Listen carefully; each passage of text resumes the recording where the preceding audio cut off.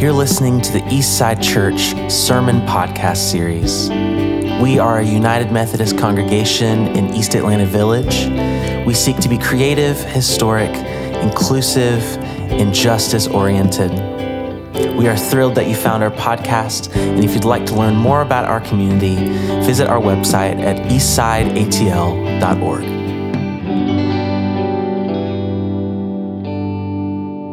My name is Ed, and it's an honor to join together with what's been a rotating college of preachers that has been proclaiming the word over these past few weeks.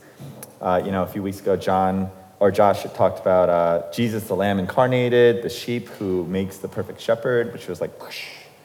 And then last week, my dear friend Megan stirred our hearts to really get serious about Trinitarian love and Jesus in this dance with the Spirit and the Father and this flow of love that gives and receives among them, and challenged us with a word of genuine empathy, of loving while being present and fully exposed instead of loving from a safe and controlled distance, which is another. So, as we continue forward in our journey with the lectionary, the next passage from John on this sixth Sunday of Easter presents a dilemma for me, which is that Megan and I see so much of the world in a similar way.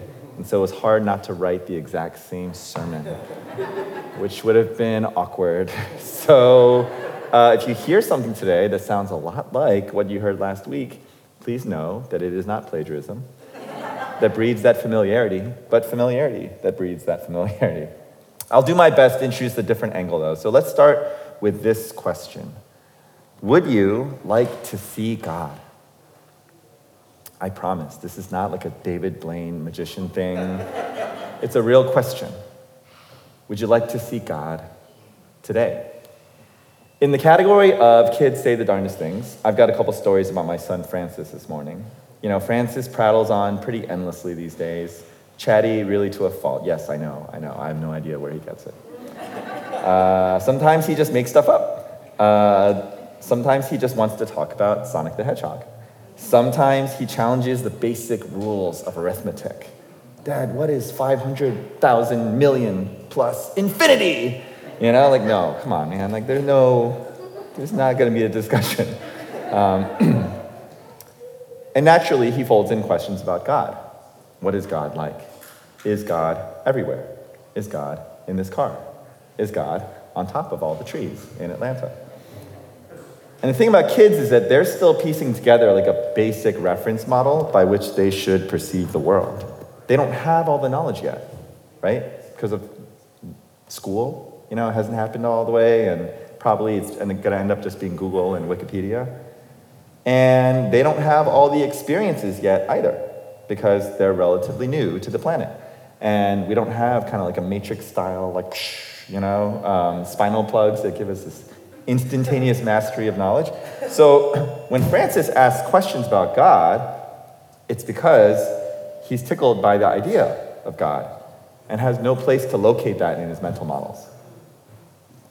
So it's like he's kind of groping around trying to figure out what God is like, what is this indescribable, invisible being that is everywhere and super powerful. And so when this relatively blank canvas asks where God is, it kind of reflects a deep human curiosity of just like, where's God? I want to see God.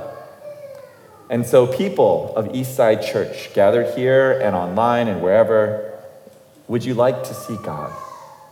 Because I've got God right here. Just kidding.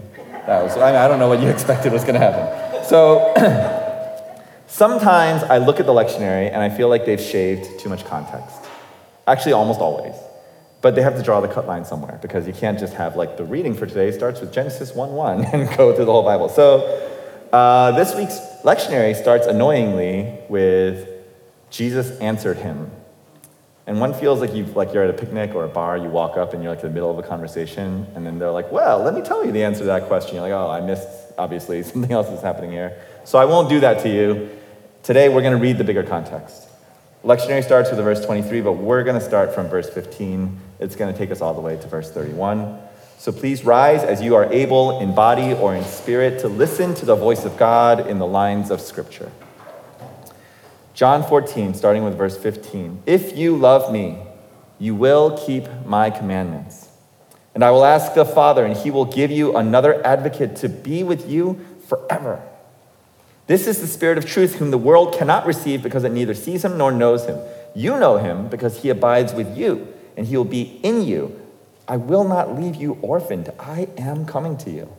In a little while, the world will no longer see me, but you will see me. Because I live, you also will live. On that day, you will know that I am in my Father, and you in me, and I in you. They who have my commandments and keep them are those who love me. And those who love me will be loved by my Father, and I will love them and reveal myself to them. Judas, not Iscariot, said to him, Lord, how is it, because that would be weird if it was Iscariot, because he just left. Lord, how is it that you will reveal yourself to us and not to the world? Jesus answered him, those who love me will keep my word, and my Father will love them, and we will come to them and make our home with them. Whoever does not love me does not keep my words, and the word that you hear is not mine, but is from the Father who sent me. I have said these things to you while I am still with you, but the advocate, the Holy Spirit, whom the Father will send in my name, will teach you everything and remind you of all that I have said to you. Peace I leave with you, my peace I give to you. I do not give to you as the world gives. Do not let your hearts be troubled, and do not let them be afraid. You heard me say to you, I'm going away, and I'm coming to you. If you loved me, you would rejoice that I'm going to the Father, because the Father is greater than I. And now I have told you this before it occurs, so that when it does occur, you may believe. I will no longer talk much with you, for the ruler of this world is coming. He has no power over me, but I do as the Father has commanded me, so that the world may know that I love the Father. Rise, let us be on our way. This is the word of God for us, the people of God. Okay. God, let the words of my mouth and the meditations of all of our hearts gathered here in this place and online, may it be pleasing and acceptable to you, O Lord, the rock and our Redeemer. Amen. You may be seated. So this is why I asked that question earlier. Do you want to see God? Because that is the super important part that the lectionary left out. Personally, I'd love to see God. Not like the fictional, imaginary God that sort of occupies our collective myth. I mean, like the real deal, like the real God revealed. Like, are we gathered in this church? Are we right about God? Like, is it like Christ? Is it the Trinity? Did maybe the Hindus get it right, or the Buddhists? Like, was it like the Mayans or the Zoroastrians? Like, or the Egyptians? Like, I am really eager to just see God revealed. And so do the disciples here. They're also eager for that, talking to Jesus. So a few ideas that I want us to examine, kind of in a line of reasoning. First of all, God revealed, right? In order to see God, it means understanding this unique signature of Jesus Christ, this Christness of it all, okay? This comes back to Trinity again. Judas asks this basic question, how will you reveal yourself to us and not to the world? And it's a pretty good question. And we see that Christ rewards those who keep my word. And he gets deep into a description of presence and dwelling and representations of the Father's love and the advocate's sending. But there's a very Christ-centeredness to what Christ is preaching here. And we got to remember that Jesus is a Jewish rabbi speaking to his student disciples. Judas, as a disciple, engages Jesus in this teaching dialogue. And earlier in the chapter, it's Philip, actually. It's like, when will you show us the Father? And so Christ responds by highlighting the Christness, right? The Jewish rabbis, the different rabbis have different answers of wisdom based on like their school of thought. And for Jesus, it's just like, it's about the Christ. It's about me, right? And so he talks about like, keep my word, the Holy Spirit that is sent in my name, not just a generic spirit of like awesomeness and goodness and virtue, but the spirit that you're going to recognize because we're familiar. You know me. And when you see this spirit, you're going to be like, that is the spirit that's sent in the name of Christ.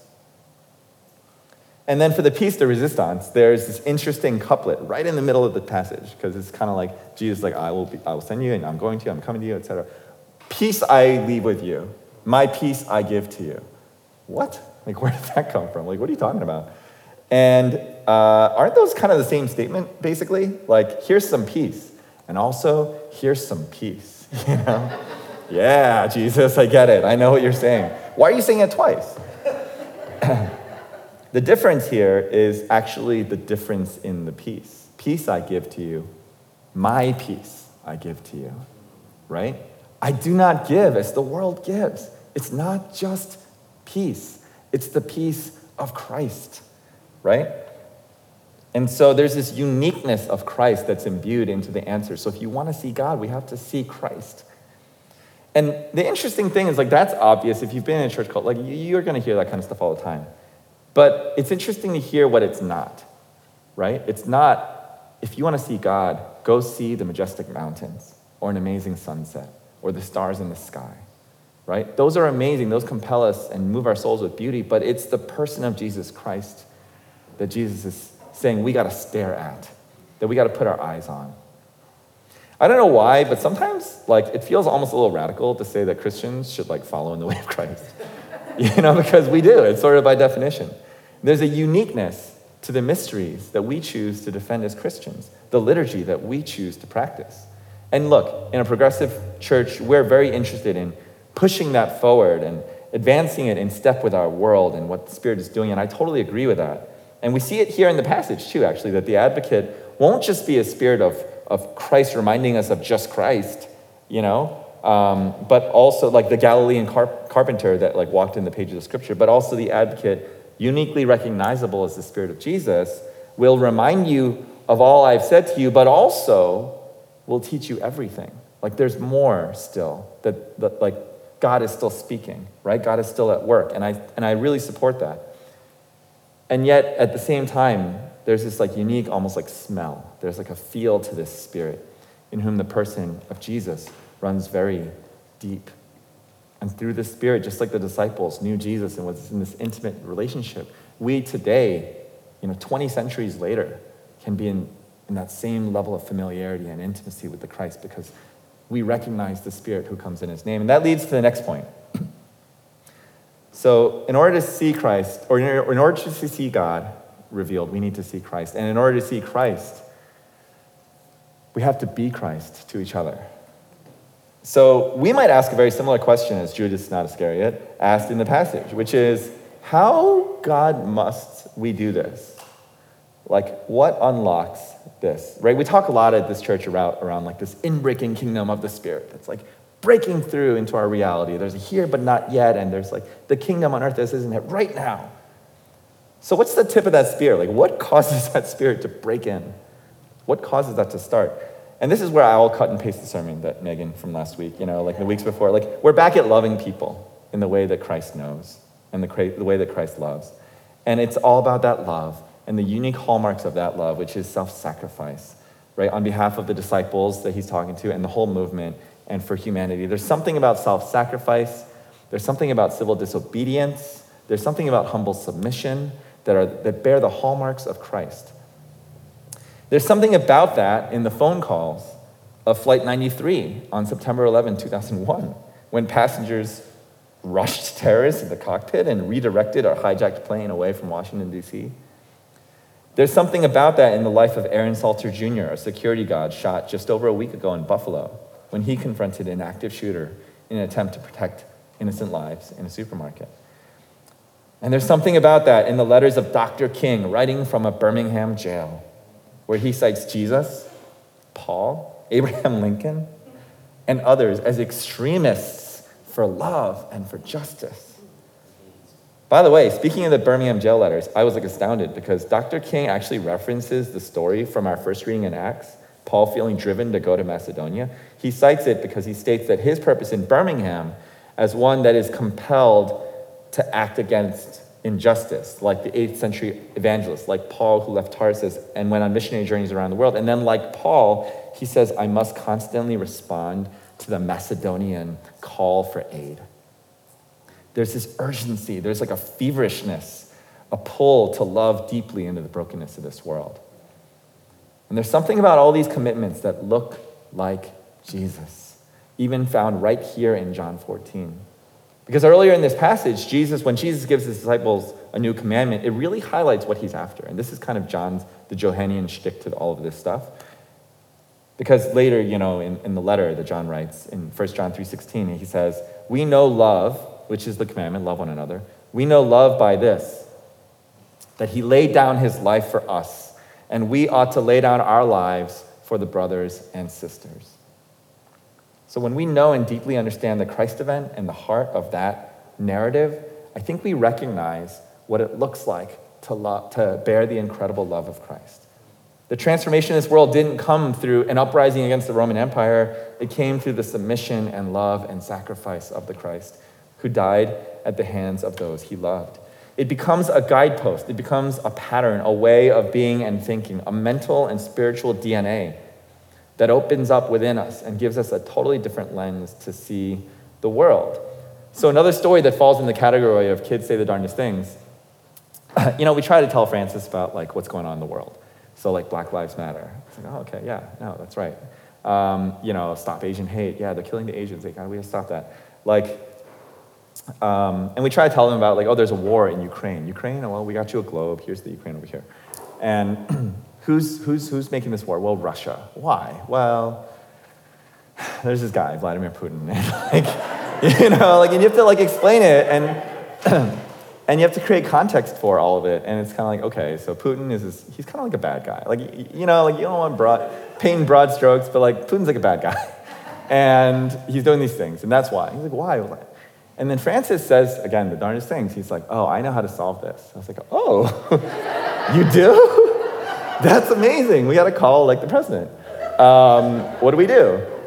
And he says something that's very different because he watches Power Rangers a bunch. I was like, oh, he's gonna call the Megazord or something. And what he says actually is we got to melt his heart. Yeah, I know, right? And I don't know where he got that. I think it's from a Disney movie. I was asking him today. I was like, where'd you get that? Because he said a couple months ago, and he was like, I don't know. But I think there's some Disney movie he watched at some point where it's you have this conflicted villain that's doing all this stuff, but it's because and then they do therapy on him over the course of the movie, and it's oh, actually, you're just traumatized and you're hurt, and that's why you're lashing out, and you need to come around. And he's that's how we solve Putin. Which I was I don't think anyone's tried that yet. I don't know if that's a strategy that we've deployed. But it bears with it the DNA of someone who overcomes the world with love. And there's these stories of Mahatma Gandhi writing these letters to Hitler. I don't know if you saw this on your Instagram feed, but it was Dear Adolf Hitler in 1936. He's my friend, please don't do this. He's trying to melt the heart of this fascist. And I don't know that anyone's tried that with Putin, but we gotta be Christ to each other. To see God, we gotta see Christ. And to see Christ, we have to find ways to be Christ to each other as applied to our world. And that leads to the final point, which is being Christ to each other, loving one another, it requires one another. And this is always how all my sermons end. I don't know why, but somehow, I feel you could just roll your eyes at this point. You can't love one another all alone, right? Being Christ to one another requires a collective, and God is a community into himself that connects with our communities. God has never been alone, and so if we're going to be like Christ, we must also not ignore this dimension and this attribute of being together. The commandment to love one another requires that you're in community with each other. You can't just be in an empty room all by yourself and be okay, Jesus said to love one another, I'm going to do it, You can't do that without the presence of another. And by the way, as Megan said last week, loving oneself is so important, but the fullness of the commandment is that you need somebody to love. And there's a lot of pluralness in the passage. Actually, when you read verses 21 to 23, it says, they who have my commandment and keep them are those who love me. And those who love me will be loved by my Father, and I will love them and reveal myself to them. Judas, blah, blah, blah. Jesus answered him, those who love me, again, it's about Christ, will keep my word, and my Father will love them, and we will come to them and make our home with them. And it's an over-Westernization and over-emphasis on individualism. If we read that verse, and view it as like, there's like all these like millions of people, and like just very certain individuals are lighting up, and then God goes to them as like individuals out of a crowd. That's like an extremely like Western valence on this, right? Anyone that would have read this would have heard Christ saying, I'm gonna come dwell with an actual community. So one thing, by the way, that's really helpful, because this is like turning into a weird sermon of like, let's all go out there and like sacrifice our lives for something. But one thing that really practically applies about community is that when we understand that, we can join a community where the Spirit of Christ is dwelling, because we are Christ to one another and to the world. And in our joining of that community, we can bear witness to that, even on those days where your participation is not like 100. Right? There are days when it's hard, when we're tired, where, yeah, we hear the Macedonian call for urgency, and we see the Lamb in the Revelation illuminating the world, and we're just like, I don't really know what I have in me to do something about this today. But if we, at minimum, stay close to a community where we know that Christness, this unique signature of Christ is found, if we keep ourselves there, just in shouting distance, then we keep ourselves in shouting distance of seeing God. Right? We might not be on the dais with the disciples in the Acts church, but at least we're in the crowd. Proximity matters. And I won't expound on the beauty of community, because like I said, just like see every other sermon I preach, like, and what it means in this context, but my challenge on this point is simply not just to look at Jesus, the solo artist, and think that we too have to resemble that solo art. Because we don't need to. Because we got to do it together. Because God has never been alone. So, to see God, we have to see Christ, the unique expression of God in this world through the Spirit. To see Christ, we have to be Christ to each other. And to be like Christ, it means recognizing that Christ was never alone, and we must also choose to try to be Christ together. So just to tie this all together, I started by asking if you want to see God. And there is in each one of us curiosity about the divine, a genuine interest in engaging with spiritual reality, to really perceive and see God in our midst. But then the sermon kind of turned into more like, can we all just be Christian? Which is as generic as it comes. But there's a profundity in how they're interrelated. Jesus promises a unique and special revelation and presence for those that do this. Our echo of Christ's love in our lives, it's more than just positive virtue. It's more than just goodness gone viral. It sets the stage for a spiritual intervention where God really does show up in perceivable ways. So as I close this down, there's one more last piece of the scripture passage I want to highlight from John 14. And it says, on that day, you will know that I am in my Father, and you in me, and I in you.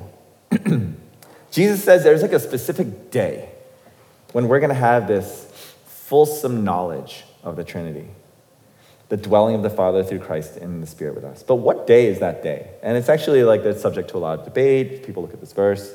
Consensus usually centers around this he's referring to the resurrection. But I offer a slightly different theory. I think that day might be a very specific day for each community that takes up the mantle of being Christ to one another. That there's like a specific moment or time when that happens for us. And that in that day and in that moment, God will be revealed in a way that feels like a ton of bricks. And let me get a tiny bit prophetic here. I actually think that each of us will have our day. And that this church will have a unique day when we're called to kind of be stepping it up and be extra Christ-like. And if we step up on that day, I can promise God will be revealed in our midst. To see God, we have to love and see Christ. For that to happen, we have to be Christ to one another, be found in a community that's committed to work that together. And if we do that, Christ promises some fireworks. It's a little spooky to think of it that way, but if we took that really seriously, then we should get to work. The work of being Christ, of melting people's hearts, of stepping up in courage into areas where we're being called in the ministries of Eastside, in the city of Atlanta, and the world that we live in today. Let's really do this, Eastside Church, because I, too, am eager to see God. In the name of the Maker, Sustainer, and Redeemer, amen. Hello, everybody. I'm Andrew Sabonis Chafee, and I get the pleasure of leading us today in our prayers of the people. There'll be a few times during the prayer where I will say, Lord, in your mercy, and you are invited to respond, hear our prayer. So please bow your heads and pray with me. Dear God, Creator, bless Eastside. Bless our hardworking staff members as they continue to direct this church down a path towards love, justice, humility, radical inclusion, and being Christ to one another. We ask you to bless Pastor Tim and his family and bless their bittersweet new journey ahead for them and for us. May it be encouraging and meaningful. We ask you to bless Pastor Tavares and his family and bless their time with us. May it be exciting and transformative. We ask you to bless all the recent graduates and anyone else in the middle of big life transitions right now. May you find wisdom from the past and eagerness for the future while never forgetting intentional presence right now. Bless all of Eastside's volunteers who keep the church alive behind the scenes. May we never tire of doing good. Bless all of those visiting Eastside or discerning what church to belong to. May you receive clarity and peace. Bless those who are finding it hard to come to church right now. May God continue to show herself to you, even if not in these walls. Lord, in your mercy, hear our prayer. I pray that we can be Christ to one another and pray that Christ-like love guides all that we do. A fully realized love that is embodied and action-oriented and never hypothetical. An attentive love that seeks to recognize the divine in everyone and everything. A courageous love that speaks truth to power, reminding us that even if relationship isn't always comfortable, it is safe. A self-love that remembers we can only love our neighbor as well as we can love ourselves. A boundary-setting love that understands sometimes we can love people more when we are not in close relationship with them. A curious love that seeks to understand and know one another, even and especially those who we disagree with. An eco-conscious love that celebrates and aims to protect the sacred interconnected life amongst all of creation. A mysterious love that even all these definitions cannot come close to capturing.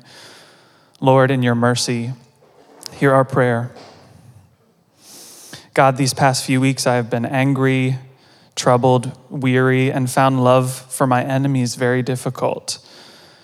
I stumbled across a Frederick Buechner quote that encouraged me and reminded me that maybe my heart needed a little bit of melting. So I pray these words over us this morning.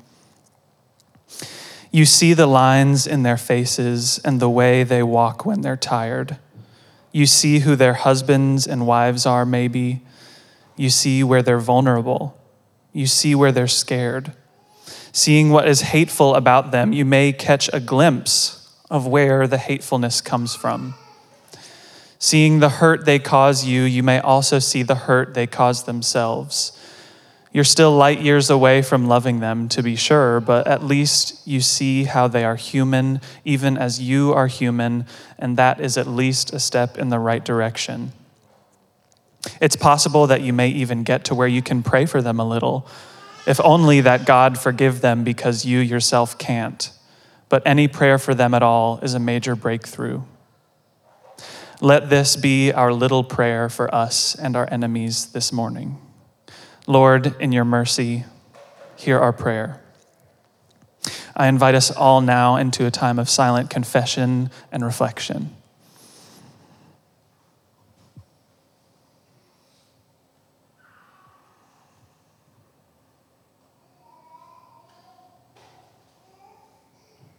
Hear the good news. Christ died for us when we were yet sinners, and that proves God's love for us. In the name of Christ, you are forgiven. In the name of Christ, you are forgiven.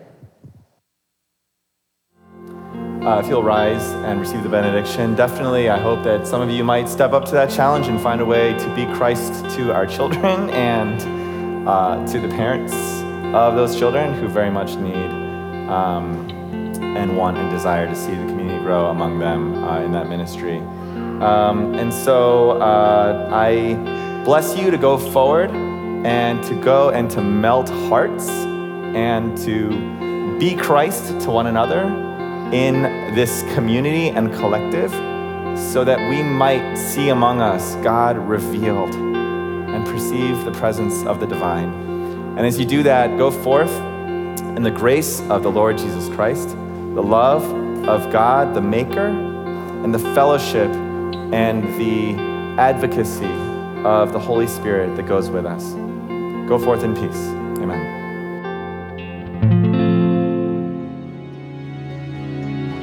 We hope that you've enjoyed this week's message, and we look forward to connecting with you soon. If you'd like to experience our full church services, you can find them at youtube.com/EastSideChurchATL. And if you'd like to support the work we're doing here at Eastside, you can find our giving portal at our website, eastsideatl.org. Be well.